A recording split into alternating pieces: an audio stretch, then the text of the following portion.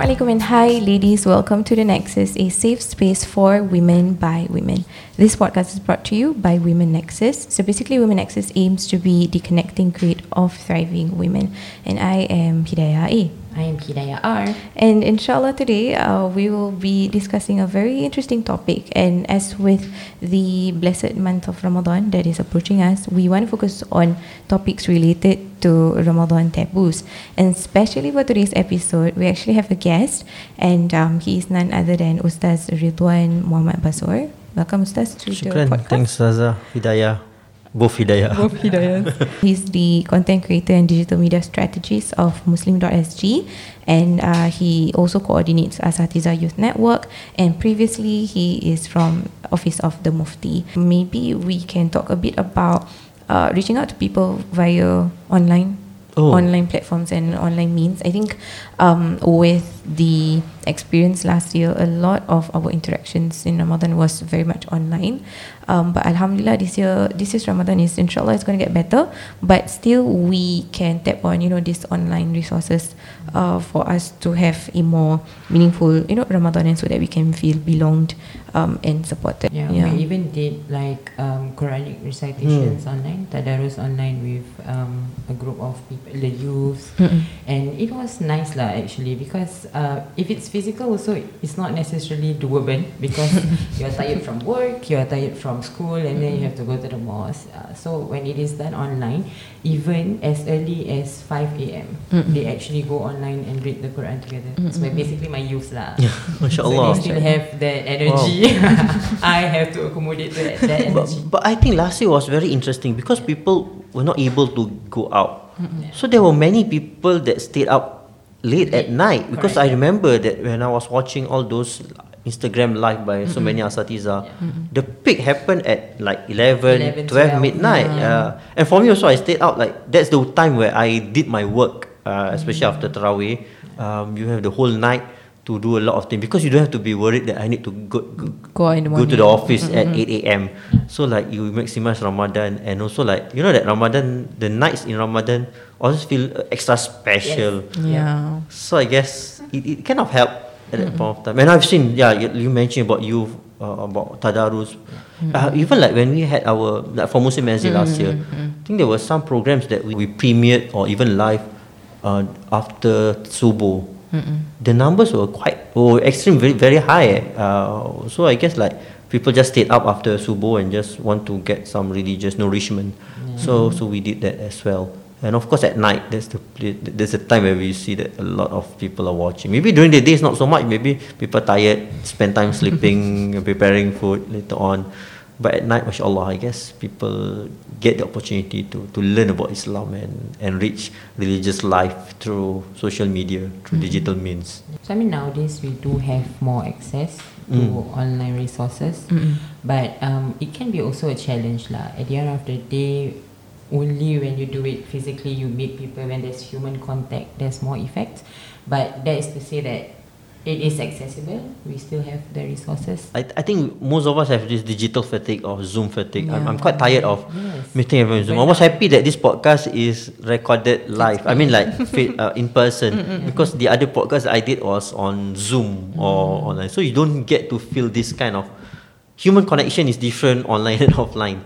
But there's also a challenge with online to that extent. It can be a form of distraction.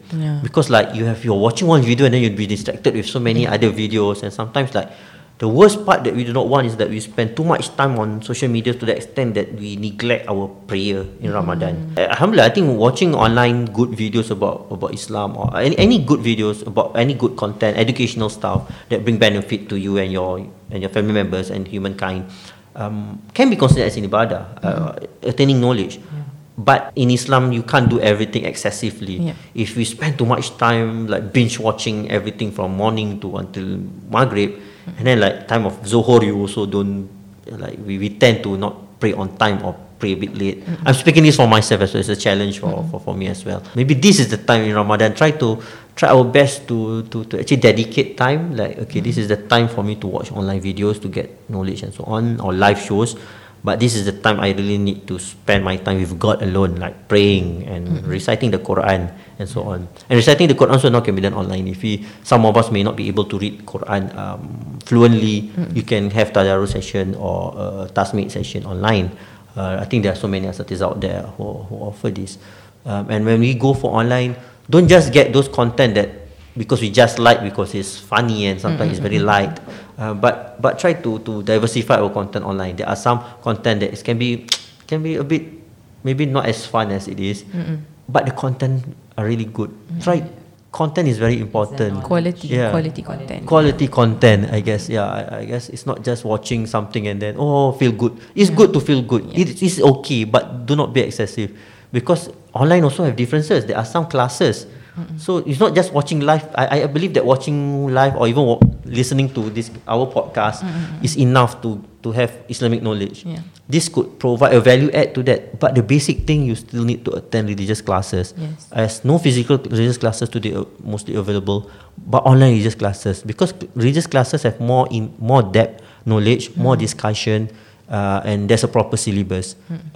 So I guess I encourage everyone that actually take this opportunity to learn Islam online, and by learning Islam is not beyond just reading articles, listening to podcasts or watching live, but go for classes online. And this is the opportunity where you can just choose any good classes offered by our local religious teachers as well. There are programs like Adil and so on. The balance of input and output. Yes, the balance of input and output is very important. I think Hidayah, I think maybe you can share some maybe guidelines about, as this Ramadan is going to be a little bit more different and we have access to the mosque, alhamdulillah, as compared to last year's.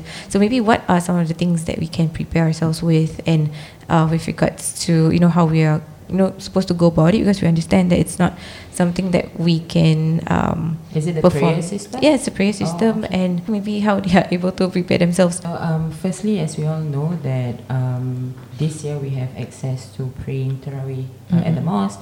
We can pray Jama'ah at the mosque. Mashallah. I think the Fardu prayers, it won't be much of a challenge. The challenge will be for the Tarawih, because there will be limited spaces, and every person with the record of their email address and their IC number, they are only allowed to book for 3 times within the whole month. So I understand that everyone wants to seize the opportunity, everyone wants to get the opportunity to pray together at the mosque. But I'm also sure that some people manage to beat the system and find a way to more than 3 times. However, maybe something that we can remind ourselves is that everyone wants that opportunity. So be responsible with the opportunity that you have. If let's say you are not able to attend, even though you managed to get a booking, cancel your booking so that other people manage to get the space that you had. And then think about others lah. Like if you manage to find a way to get more than 3 times, maybe give the opportunity to others who don't. We understand Ramadan is just once a year, and that is a time where our rewards are being multiplied. But then being considerate of others, inshallah we will also get part of the reward. Inshallah. I think on top of being considerate about others is to also be a little bit more compassionate towards mosque officials, because they are trying to help facilitate that ease of worship for all of us in the mosque, and without them we are not able to really attend this worship experience in the mosque. We are happy to serve. We are actually happy to see very delightful pakcik, suka, excited. Kasih Suzon, kasih. We are happy. It kind of saddens us as well that suddenly the opportunity to pray at the mosque becomes a privilege. Becomes, when before this it was just everybody can go. Everybody can come anytime without booking. So when they have the opportunity, when they feel extra grateful, it kind of makes me feel sad as well. But at the same time, we are happy to serve lah. I'm quite nervous for Ramadan this year. It's going to be different. There will be no iftar at the mosque. Everything has to be done like chop, maghrib, then break your fast. With just water and dates, and then you have to leave the mosque for the Isha congregants and Tarawih.